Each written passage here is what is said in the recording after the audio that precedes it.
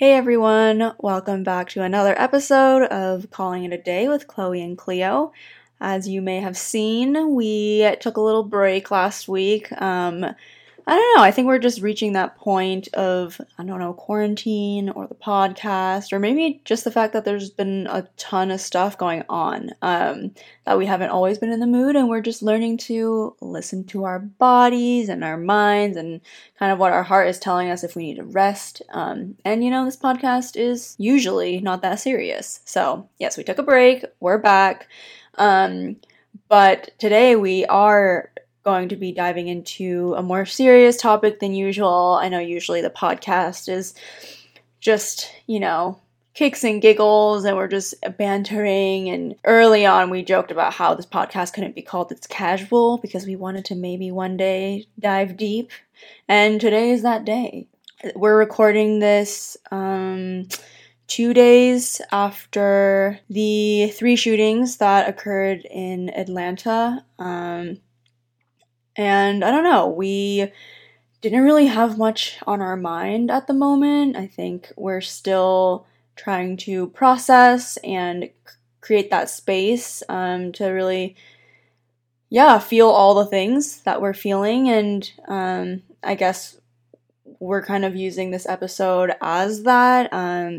Obviously, as we are still learning and processing alongside, a lot of you guys, the things that we're saying are really just going to be coming from our heart and our personal experiences, and I know I still have a lot to learn and just to be informed about, whether it's this or BLM or any other thing that has really just deeply impacted our society this year. So with that said, if we say something that you don't agree with, totally respect that. Does not come from a place of malicious intent or any of that, and we'll kind of just see where this takes us. I know Cleo has a bit more lined up, whereas I'm kind of just jumping in with my raw thoughts. Not sure if that's going to work in my favor, but we'll see. Yeah, I guess it's like, obviously we know that it's not like we have an actual platform, you know? Like, we know we're not the bee's knees, but it just felt wrong, like, not to talk about it and not to say something. Right. Because I'm like, it just feels wrong to, like, pretend like this isn't what's on our hearts and minds. Right. Can you imagine if we came with, like, a story time? And, I mean, like, by the time this episode does come out, it will have been, less than a week. Less than a week, yeah, that's true. But that's the thing. It's like, I feel like hopefully the momentum wouldn't have already dissipated by then. So I don't think it'll be, like, anachronistic. Yeah, and I think, to be candid, we very much thought about talking about racial justice and kind of the whole BLM movement, all of that back in the summer. But I think it was something that maybe we didn't feel like we had enough personal experience and knowledge to speak upon, and by no means did we want to. I don't know what it was. I think we had talked about it. I think it was we were scared. Yeah, and we had talked about it multiple times, and we've had our own conversations within the household, but with this, it's so personal, and if this is something we don't speak up about, like, when are we going to speak up? And I think we've been taught growing up to keep a low profile, keep to ourselves, don't make too much of a splash, like all of those things for the sake of our safety. But in our generation, I feel like there's a sense of wanting to speak up, and a lot of that speaking up isn't just for ourselves and our values, but, like, for them, like our parents, the people who kind of taught us these values. So it's definitely gonna look different as the generations go on. But with that said, I know Cleo has a much more organized thought process that she's gonna kind of lead us down, and I think I'll learn a lot from it as well. Yeah, I guess. Again, like, we are not the most, we're not, like, the most knowledgeable, unfortunately. But I think we're on a journey to try to be more knowledgeable and to learn. But sorry, I know you're about to dive in. Yeah, every time you're like, I'm gonna pass it off to Cleo. Before I pass it off, I'm gonna keep going. I know, this is me processing live. I think it also looks a little different because we weren't born in America. And so there is this in-between of, like... dual citizenship, what's good? Because, like, a lot of people talk about how, like, you know, where are you really from? Like, I hate when people ask me that, and, like, I get it. But, like, for us, it's like, well... you're like, frick. We're not really... yeah, it's not really America. And so we've always been in that in-between, and there's so much of the history that we didn't really learn because... we're not from here. Well, yeah, I mean, I don't want to use that as an excuse, but I know what you mean. Like, when people ask us where we're from, and I'm like, Seattle, and they're like, oh, where are you from? And I'm like... yeah, like... I'm like, Seattle! Because, like... but not. Right. So, it's true. It's not an excuse by any means, but also I think we didn't grow up having this dialogue, and I think with a lot of things regarding this arena, I just have a ton of catching up to do, which, you know, I guess... now is the time to start. Okay, I promise. I don't believe you that you're gonna actually pass it off to me. No, I was gonna say, I promise. Lips are sealed until it's my turn to... yeah, until you motion me, then I can talk again. No, you can just chime in. I'm just kidding. You can chime in whenever. Yes. I'm done for now. Passing off the mic, everyone. Here's Cleo. Oh my gosh. I'm like, okay. Well... I guess I wanted to start off by talking about what happened in Atlanta. I'm sure many or all of you guys know by now, on March 16th, so at this point it would be 2 days ago, a 20-year-old gunman murdered 8 innocent people at massage parlors, 6 of whom were Asian women, and he claims it was not racially motivated. And a lot of the headlines that you see, like, it doesn't mention anything about, like, hate crimes, racism, like, xenophobia, anti-Asian sentiment, or anything about race. Like, it just says 8 dead in Atlanta area, suspect arrested. And I don't know, I guess I wanted to start off by saying how it's actually so crazy to me that just because this murderer was like, no, it was not racially motivated, that all of a sudden, like, we would believe him. I'm like, why are we believing the words of one white man over his actions? I'm like, the lost lives speak otherwise. And it's just so crazy to me. And, like, I admittedly never realized how important it was to frame, like, racist, misogynistic attacks for what it is. Because, again, like, I didn't realize, unfortunately, until now, that when you don't frame it as such, a lot of people won't realize it's a problem. They'll just be like, oh, it's another, like gunman, another, like, gun control issue. Which, in this case, it might be. I think it's, like, a mix of a lot of things. But at the root of it is racism and hate. And by not clearly saying as such is actually dangerous because, like, as we've seen in this past year, like, rhetoric is very important because then it manifests itself into actions. And yeah, and I'm just, like, so astonished that we would take the word of this white murderer over, you know, the lost lives of 6 Asian women and 8 people. Right. And I think going into my thought process or, like, creating... At first, honestly, I saw it and I was just, like, overwhelmed by social media. And it took me a little bit to kind of, like, choose to engage and to like, prepare to, like, just feel a lot of different emotions. And I think one thing I want to call out for anyone who might be just, like, processing all of this is, like, to not let, I guess, social media or other people, whatever, like, gaslight us of, like, questioning, like, wait, am I making it about race when it's not really about race? Like, and there's, I mean, I've seen, like, Asian Americans, or maybe I've just seen one person post that, like, all lives matter, and it's just like, and who? Wait, don't get on.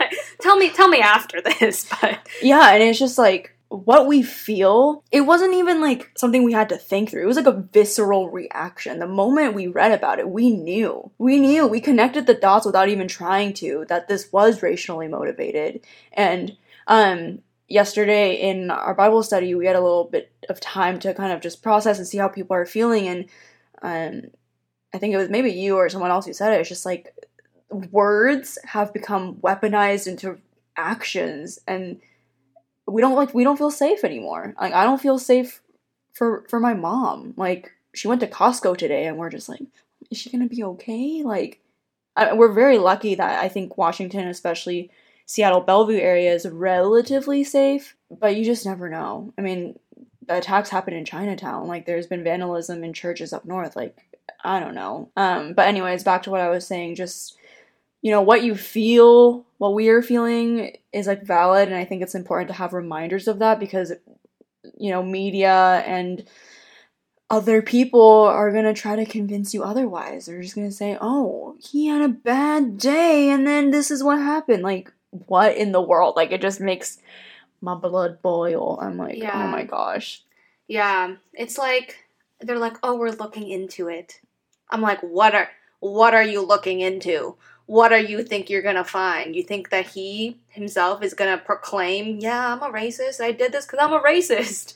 I'm like, no, okay, that's not gonna happen. I'm like, are you trying to find, like, oh, like, in his room, he had, like, I hate Asians, like, scribbled everywhere? Like, that's not gonna happen. And, like, I just wish that, like, society would realize that, like, racism, like, hate sentiment, like, xenophobia can manifest itself in more subtle ways than explicitly spelling it out on a billboard. And obviously the murder of 8 people is not a subtle way, but it's just like, I was watching this video, like, Trevor Noah was saying that, like, right now America is, like, fixated on treating the symptoms but not the root cause. And, like, the root cause right now is racism. Right. And the thing is, it's always been subtle, and now it's just coming to light, like, in a very aggressive manner. I mean, this is a very innocent example, but growing up, every single time I brought lunch to school, it's like, I'd be self-conscious if it was, like, an Asian dish. Like, what is that? Or even, like, you know, it's not, I think as kids, like, there's not that malicious intent, but there's something about this society and how we're raised that, like, whiteness is superior. Like, American things are the status quo, and, like, otherwise it's like, huh, what is that? Like, I mean, I'm like, you're missing out. Like, I'd be eating good cuisine, and now you guys are, like, catching up and trying to eat KBBQ, and, like, I don't know, like, all, like, they're seeing the goodness and the value of our culture, but they don't necessarily, like, love us and accept us for, like, who we are. Right. And, like, obviously this isn't a singular isolated experience to just Asians. Like, I know that, like, our Black and African American brothers and sisters have been saying and experiencing the same thing. But it is very sad. It's like they get to pick and choose, like, what parts of the culture they accept. But kind of, like, going back to your thing about you'd be self-conscious, like, bringing your lunch to school. Like, I just remember when I was in college, so very recently, like, I had a friend in my major a year above me, and he legally changed his name from an Asian-sounding name to Miles, because no one would hire him, because on his resume, like, he had a very Chinese name. And so everyone assumed, like, employers just assumed, like, he wouldn't speak, like, perfectly fluent English. Right. And so, like, the moment he changed his name legally, like, in college, like, senior year, like, he started getting a ton more interviews and, like, getting through the door just because he changed his names from, like, an a Chinese sounding name to Miles. And it just really, I mean, we have so much to get through, and, like, Cleo has more, I mean, like, historical facts and other things to get into, but it's just really frustrating, even, like, pronouncing our name right. You know, from the most basic example of, like, the last name Win. Like, we knew so many Wins growing up, and, like, people be like, what is that, like, Nguyen? And I'm like, can you just say their name? Or, like, I still know people at work who kind of, like, go by a certain name because their full name is, like, too long or whatever. And then I saw this post, it's like, okay, Phoebe don't look like it sounds like Phoebe, but somehow we conform and we know well, if you're a Phoebe, like, we're gonna say your name. It's like, English is weird. English doesn't make sense most of the time. Like, why do we, like, how can we make every effort to, like, you know, pronounce someone's name correctly, and then it's like, if ours is too difficult, like, oh, I'll just change it, like, I'll have a nickname, you know, and yeah, and sorry, also going back to your point about how our Black brothers and sisters have been going through this, like, it's not, I guess, how do I say this? Like, it's all very intertwined, because even though this hate crime was against Asian Americans, it's not a coincidence that this white man got arrested alive. Meanwhile, you know, other Black people, they get killed for literally doing nothing. Like, Breonna Taylor got killed in her sleep. Like, it's obviously different situations, but I do believe that there is that overlap of, like you were saying, that underlying, not symptom, but the other one. Oh my gosh. The Sentiment. underlying... Oh, no. You're saying Trevor Noah saying we're addressing the symptoms, not the cause. Oh, cause. A big word. Whoops. We're not addressing the underlying cause of racism, whether subtle or, you know, really forward and upfront. But, sorry. Lots of just random raw thoughts. But I know you have, you know, some stats and things to bring up.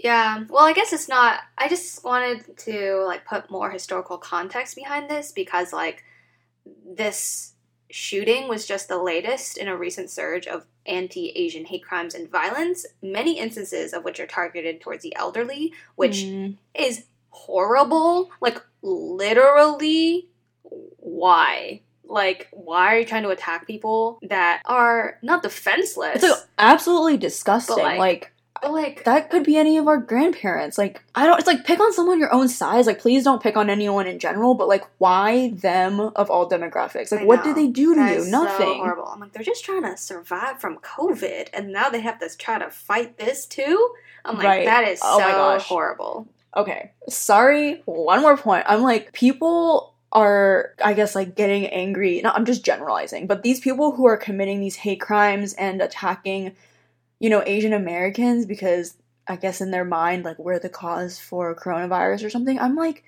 most of us are doing our part in, like, staying home, like, not spreading the virus, like, not traveling and partying recklessly. I'm like, again, this is a generalization, but I'm like, I know a lot of other people who are not doing their part and traveling and partying and just, like, going about, and I'm like, ugh. Anyways, not a finished thought, but you get what I'm trying to say. Yeah, like, I think you're trying to say, like, we're trying to be part of the solution. Right, well, like, but, like, they're blaming us as if we're the sole problem. Yes. But, yeah, like, this isn't new, unfortunately, but some stats to put things into perspective. According to many studies, but NBC News, they said that anti-Asian hate crimes has risen 150% since 2020, mostly in New York and LA, while overall hate crime has decreased by 7% because, you know, everyone's staying at home. Mm-hmm. So it's more alarming that anti-Asian hate crimes specifically have risen so much, while other hate crimes have decreased by 7%.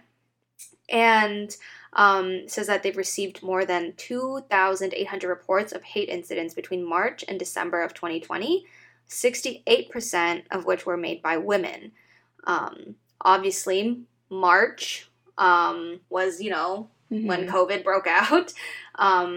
So, yeah, it's just very unfortunate. And I found this quote from Karthik Ramakrishnan, who is the founder and director of AAPI Data. And he told NBC that while the uptick cannot be entirely attributed to the Trump administration's incendiary racist rhetoric about the coronavirus, he does believe that Trump's wielding of the fact that the virus originated in China and repeated elevation of the quote-unquote China virus, or like Kung flu rhetoric, did play a part in fostering the hate. And another quote from Russell Jung, who is a professor at San Francisco State University and the co-founder of Stop AAPI Hate. He says that even before COVID-19, anti-Asian sentiment existed and was resurrected in history during times of war, pandemic, and economic downturn. The same fears and stereotypes are always lurking underneath. So I guess before I hop into like more of the history, I kind of wanted to pause and see like if you had any reaction to that, because I do feel like many instances throughout history, which I'll dive into, is just like whenever something happens and people are afraid, their automatic reaction is to find a scapegoat to direct their fears towards, and unfortunately, like their fear manifests itself into hatred and division. Yeah, I mean, I think on top of the anger and obviously like the fear that has developed even more so after these occurrences, it's kind of, I can't help but be sad.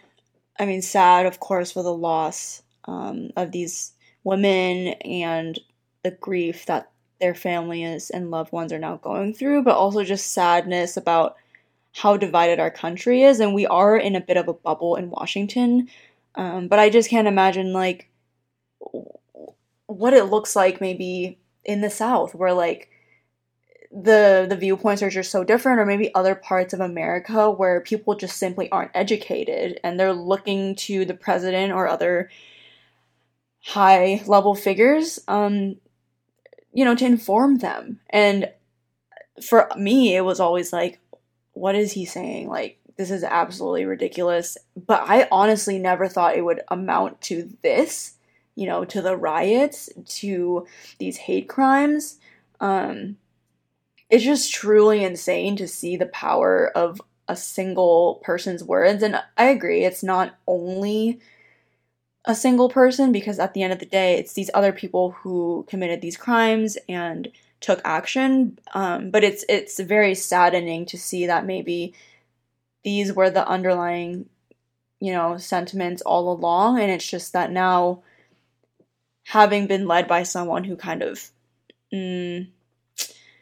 allowed it and would say, like, stand by and stuff like that, and now these people are, like, acting on what they've been feeling all along. And I'm obviously, like, the conditions of this year have just amplified everything. I recognize it's a really difficult year for everyone, but still, in no way is this justified. And the stats kind of just affirm what I'm feeling, like. But yeah, as I said, like, this is very deeply rooted in the history and I would say foundation of America. So unfortunately, it's not surprising that it's, come up again. Mm-hmm. For example, back in 1871, there was a Chinese massacre where rioters killed 10% of the Chinese population in LA. And 8 people were convicted of manslaughter, but surprise, the convictions were overturned and no one was retried. So I'm like, lack of accountability goes back very far. Oh my gosh. And then there was a 1854 California Supreme Court case called People versus Hall that set a very dangerous precedent by ruling that an Asian person could not testify against a white person in a criminal proceeding. And of course, after this, suddenly there was this, understanding that you could attack, like, Chinese people and there'd be, no legal repercussions. And so Chinese people, or like Asian people in general, were just seen as, open to attack. The sad thing is, like, I don't deny that as Asian Americans, we have some sense of privilege in America. And that's a whole nother conversation with the other races and ethnicities out there. Even East Asian versus, Southeast Asian. Like, the conversation can go on, but I feel like deep down we've always known all of us are inferior to the white man. And, like, it's really horrible to see that, these laws, and there have been systems in place to be against us. And, like, shortly after, obviously, the Chinese Exclusion Act of 1882 was signed by President Chester A. Arthur, which legalized a 10-year ban on Chinese labor immigration. It was supposed to be only 10 years, but it kind of continued in some form until 1943. Which is not that long ago, people. That's very scary. Yeah. And apparently back in the 19th century, the perception were that immigrants were the source of diseases like smallpox, leprosy, malaria. and they kind of use this as an excuse to pass the law. And of course, fears that they were taking away jobs from white workers. I'm like, sounds familiar. And kind of fast forward a little bit into the 1900s, the San Francisco bubonic plague. I read that in March of 1900, the discovery of a body of a Chinese person suspected of having died from the plague led the health department to quarantine all of San Francisco's Chinatown. The quote was, "They allowed white people to leave, but they kept Chinese segregated there to, quote unquote, get the disease." And people say that the current anti-Asian sentiment is very similar to the historic period. It's just like this association with the disease, that we're dirty, we're contaminating the country. And of course, in World War II, with the Japanese internment camps, after the Pearl Harbor bombings, President Roosevelt issued an executive order in 1942 that led to the internment camps for Japanese people, regardless of their citizenship. They said almost all Japanese Americans, more than 120,000, had to leave their homes and live in camps for the rest of the war, which is crazy to me. And like, there was this picture on the website, and it kind of made me, I mean, obviously it should make me sad, but it kind of shook me because it was actually taken in Seattle. They said May 10th of 1945. And they came back from the Japanese internment camp, which was in Idaho, and then they found that their home and garage were vandalized with anti-Japanese graffiti and broken windows. And like, people spray painted, just bad things. Like, I don't want to repeat it. And it's just so sad. I'm like, Seattle? Like, I mean, the church that you go to and call your home church is like predominantly Japanese Americans. And it's like crazy to think that people know people that were in. Right. Some of these is like their grandparents or great grandparents. Yeah. So I'm like, it really was not that long ago. In the 1980s, the U.S. hit a recession, and the country's automotive industry was being out-competed by the Japanese. And 2 white auto workers attacked a 27-year-old named Vincent Chin with a baseball bat because they thought he was Japanese. He was Chinese, but yeah, they thought he was Japanese, and they beat him up. And because they were like, "You're stealing our jobs." And post 9/11, the number of attacks against people perceived as Muslim rose exponentially. And that's just like another case of fear driving others to just hate and divide. Yeah. And I always say this, but it's like the root of like pretty much all evil is like selfishness. Like yeah, they're fearful, but like, why are they fearful? Because they're scared that their livelihoods are going to be put at stake. Because they're scared their job is going to get taken away. And yeah, it's really just so sad to see what, you know, that seed of evil can do and just spread like crazy amongst a people group. Yeah. I mean, C.S. Lewis does say the root of all sin is pride. But also, sorry, one more thing. I didn't want to forget to say, like, in the early 20th century, American officials in the Philippines claimed Filipinos were supposedly unclean and uncivilized, and as such justified their continued U.S. colonial rule in the islands. So it's just like, yeah, I feel like people always finding some secondary reason to, as a justification, thinly veiled one, to, just exert their self-proclaimed supremacy. And it's very, very sad. And it's kind of crazy that we are living in it, like, again. I guess going off from, you know, the facts and the statistics, one thing that's really been on my mind is just, I don't know, I guess like the implications of this on people's perception of the church and the, you know, church body.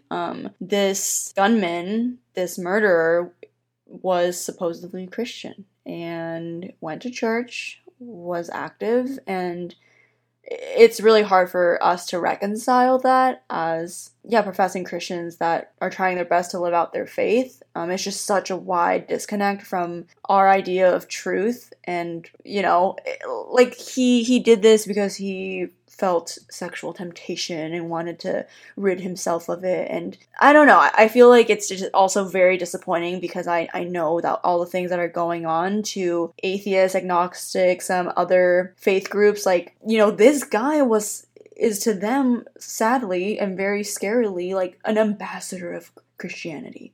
Because, like, maybe they don't know any Christians, and now, like, to them, you know, is this what a Christian looks like? And so, I don't know. Yeah, I guess I'm obviously, like, this situation is, like, perhaps nuanced. Like, maybe he had mental health issues. Like, he is a racist. Maybe he was taught bad theology. Like, why did he have access to a gun? I think it's, like, complicated because there's so many different issues at play and in the mix that unfortunately just boiled over. But yeah, it does make me sad because I'm like, how can you say that you're a proud professing Christian and then turn around and kill 8 innocent people?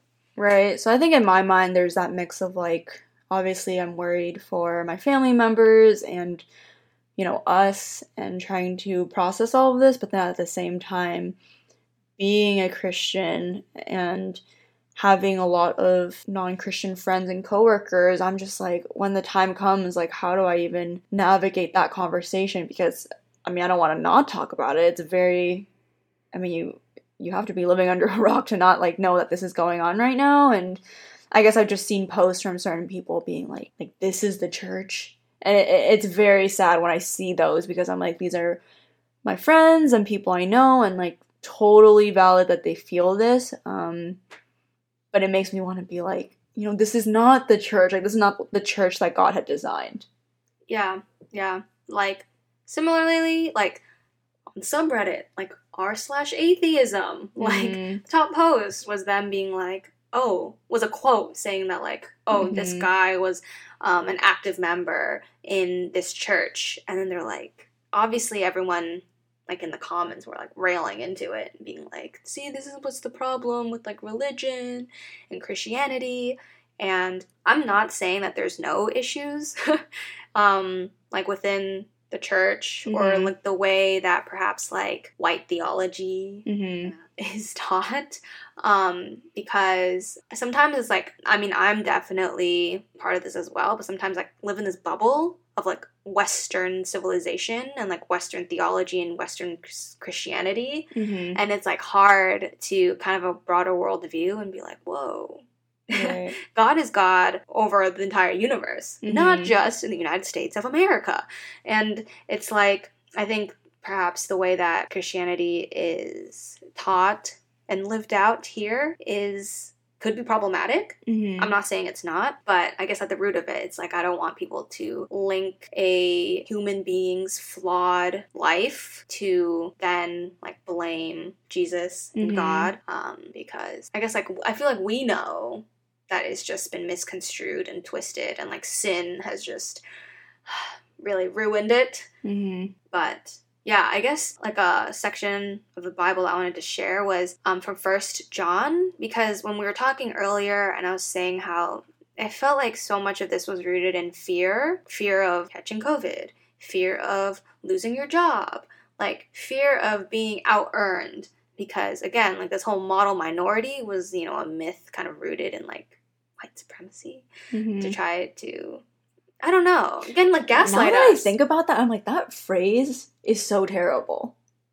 But, like, we would, you know, we, like, grew up just being like, oh, yeah, model minority. Like, yeah, like, oh, we're good at math. We're good. Like, I believed it. Like, I mean, are we good at math? Yes. But it's, like, not because anymore, we're Asian? I'm not, but... No. Like, that's crazy. Like... Yeah, to, like, I kind of... kind of pull, like, the wool over our eyes and, like, trick us into thinking that we have it great, you know? We're, like, quote-unquote out-earning people and, like... It's true. Like, you see those graphs about, like, you know, for every dollar a white man makes, like, you know, this demographic makes this demographic makes that, and it's, like, Asian women, Chinese women in particular, like, it's pretty up there. And it's, like, I feel like there are moments where I'm like, oh, that's not too bad. But it's, like, they are kind of I'm not going to say brainwashing because like I can think for myself and like I shouldn't be, you know, seeing these statistics and just being like, oh, going on my dandy way, like I'm fourth on the list. Like it shouldn't be that way, but there is an element of being like, we're just like right there. Like we're never going to be enough. But at the same time, like, I don't know. Yeah, I just feel like it's like, I mean, obviously we're just like going off the cuff stream of consciousness, but it's just like, I feel like that phrase, like model minority, was coined as a way to play victim and being like, we're not white supremacists. Sometimes we're not supreme. Like, look at this chart. Like, we don't actually make like the most money. Mm-hmm. And I'm like, yeah, I guess it kind of just like kind of tricks us into being complacent, less vocal. Right. We've always kind of just been in that in between. Like we are very much, and again, when I say we, very generalized statements based on our own experiences, but we're never like top, but we're at a point where it's comfortable enough where we, I don't know, are in a place that our parents have kind of worked to get us to. And we're always just kind of like, yeah, just in a safe spot where like, if we don't speak up, it doesn't hurt us. If we do speak up, like, I mean, I don't know. I think we just tend to be on like the we don't speak up side. Like with BLM, for example, a lot of the conversations felt very black and white. Like a lot of, I don't know, like I felt like as an Asian American, if I didn't speak up, like I wouldn't get reprimanded in the way that like the white community would, if that makes sense. And not to say that's justified and like it shouldn't be that way, but I don't know. I just feel like we're in that position where it just kind of perpetuates our tendencies to not be vocal, like you said, and we can, I don't know, kind of get away with it. But then there are moments also on the flip side where like we don't really have a voice at the end of the day because we know like there are greater forces out there. What do you mean by greater forces? Like, I feel like deep down, even in corporate America, I have this, like, I want to make a difference. Like, even as a junior person, I want to impact the culture of my team, and hopefully that flows into the greater company and all of that stuff. But, like, I think at the end of the day, there are so many other systems and powers out there that I'm like, how much of a difference can it really make? Yeah, but I feel like that's, like, the trap. Right, that's what I'm saying. It is. It's, like, this lie that's kind of been fed to us that, like, we can't make a difference. So then because we can't, we don't try. But I think that's like the mistake, is to not try. And obviously this will take lots of time and work and actions. But I guess like going back to that verse, it's like 1 John 4:18 through 21. So it says, "There is no fear in love, but perfect love drives out fear, because fear has to do with punishment. The one who fears is not made perfect in love. We love because he first loved us. Whoever claims to love God yet hates a brother or sister is a liar. For whoever does not love their brother or sister whom they have seen cannot love God whom they have not seen. And he has given us his command. Anyone who loves God must also love their brother and sister." And I guess I bring this up because, again, going back to the idea of just so much fear that then gets twisted and like evolves into physical actions of hate.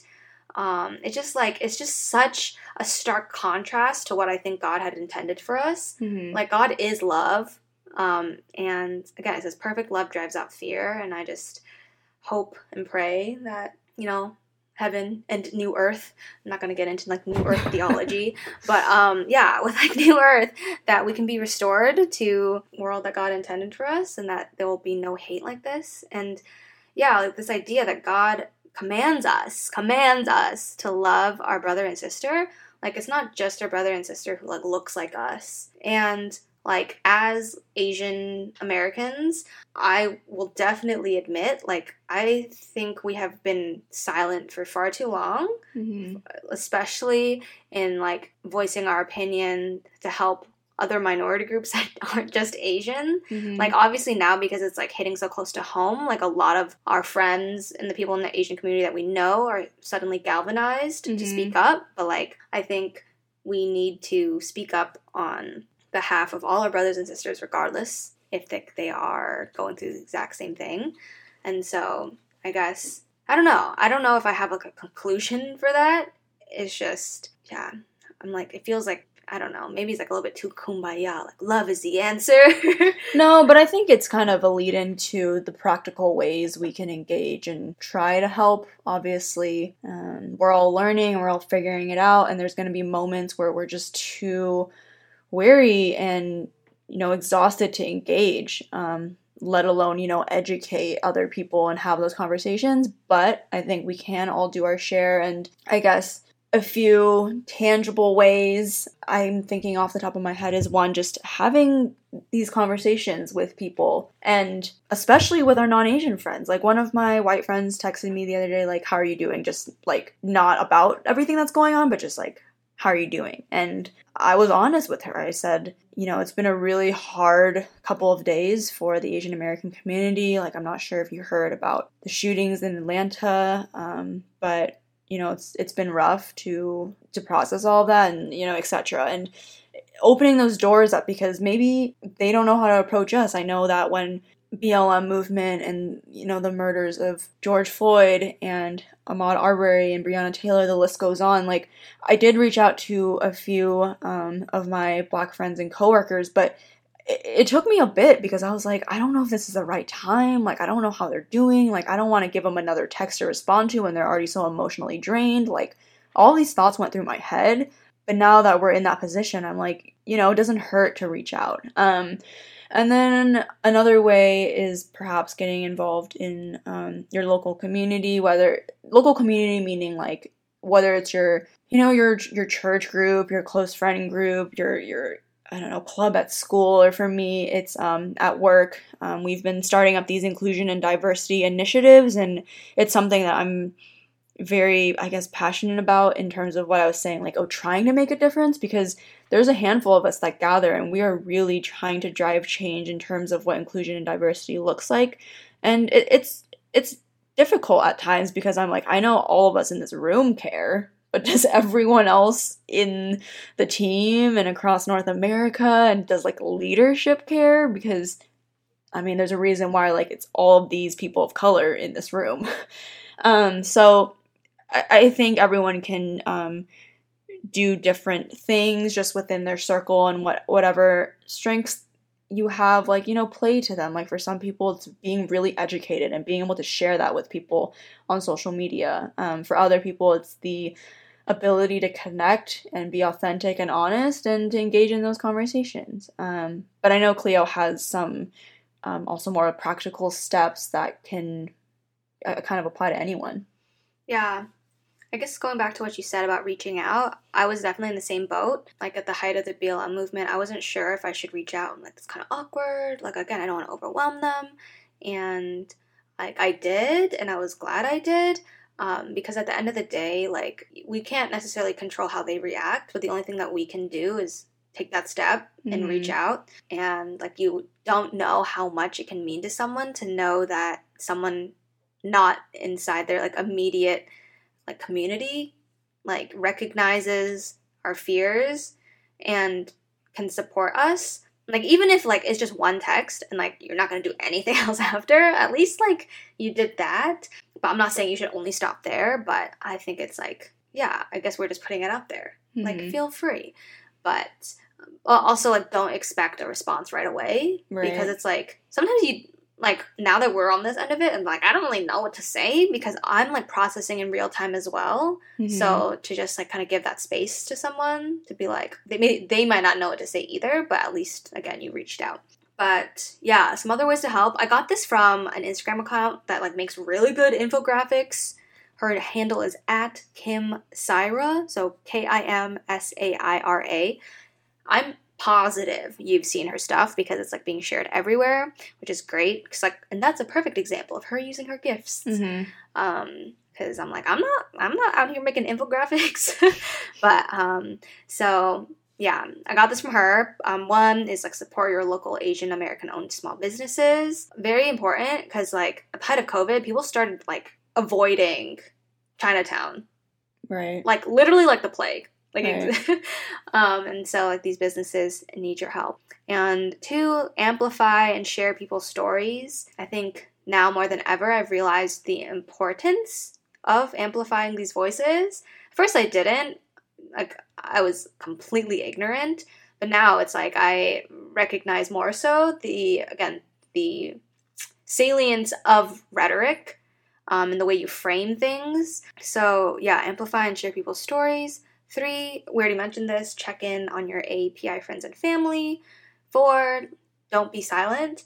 And I think that's kind of why my sister and I are trying to do this episode. Mm-hmm. Yeah, by no means are we, experts or sitting on our high horse being like, oh, we're so active. Like, no, we're trying to finally speak up, essentially. And it's going to be an ongoing conversation. And I mean, I really hope that these hate crimes and, subtle attacks, even just through words towards Asian Americans will stop. But sadly, part of me feels like, this is not the end and we have a long way to go. And if we all do a small thing to do our part, I don't know, who knows? It can make a big difference. I think there are moments where I get discouraged because I'm like, okay, it's just an echo chamber. Like, we're all resharing the same aesthetic posts and we all have the same mutual friends. But you truly never know what seed you're planting. Like, we all do have a subset of friends and acquaintances that, other people don't know, and you just don't know what the domino effect of that could look like. And maybe it'll take multiple times before other people realize, like, hey, like, is this something I should be looking into, or is this something I should care about? And we can't expect to see all the impacts immediately. Again, there's all of my thoughts are just kind of streams of consciousness, and there's no end or pretty bow to wrap them with, but you're witnessing it in real time, everybody. Yes.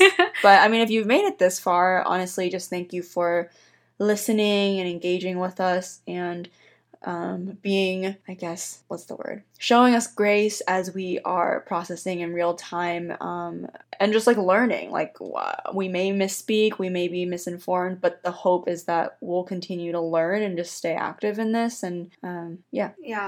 But yeah, I guess to wrap this up, a couple more ways. You can call your legislators and ask what they're doing for the Asian community. If you do see a crime, like, report it to stopapihate.com. You can also donate to various, like, GoFundMes that are out there and initiatives geared towards helping the Asian and Asian American community during this time. And as you mentioned, like, I think hopefully this will set us on a journey of more dialogue and education. And I guess the hope is always to have a better future for our children. Mm-hmm. So hopefully by then it'll be a little bit better. But to end, I wanted to read out the names of the victims, because it's important to realize that they were people. Like, they're not just a headline. Yeah. Like, they were mothers, sisters, daughters, friends. And so, and I guess fathers. There was also male victims. But yeah, it's just so sad. And yeah, I can't imagine if that was, like, our mom. Right. And, like, I have friends whose parents, work in the service industry, hospitality industry, owns a restaurant. Like, that really could have been someone that we knew. And yeah, I totally agree with you. Like you said, sometimes we can become so numb to these headlines because we're just seeing one after the other. But to remember that they had a life ahead of them, they were just trying to provide, from their family and, make a living. Like, they were doing hard work, like servicing people that looked like, the very people who were racist against them and mistreating them. And it's so heartbreaking. But no, I think it's a great idea to recognize, that they were humans with stories. And yeah, I think it's I guess in a way honoring to call their names out loud. Yeah, so this is just the names that have been released so far. First one is Xiao Jie Tan, who's 49. She actually owned one of the massage parlors, and she unfortunately had a daughter who recently graduated from University of Georgia. That's so heartbreaking. I'm like, 49 is just so young. Dao Yufeng, 44. She started working at the spa shortly before the shooting happened.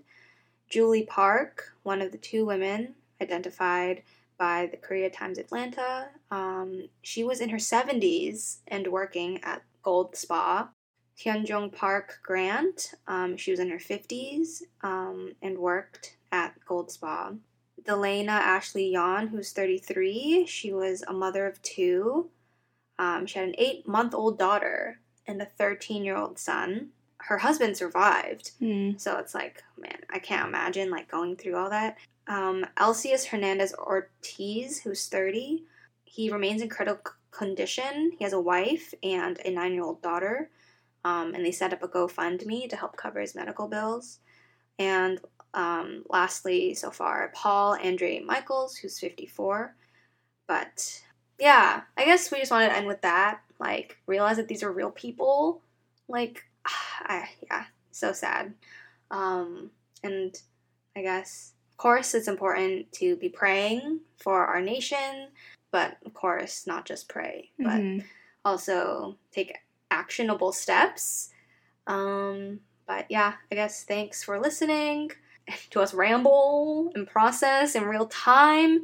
It's just we felt like it would be criminal not to say something, because I'm like, we can't just ignore this.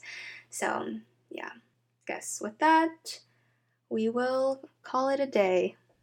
Bye.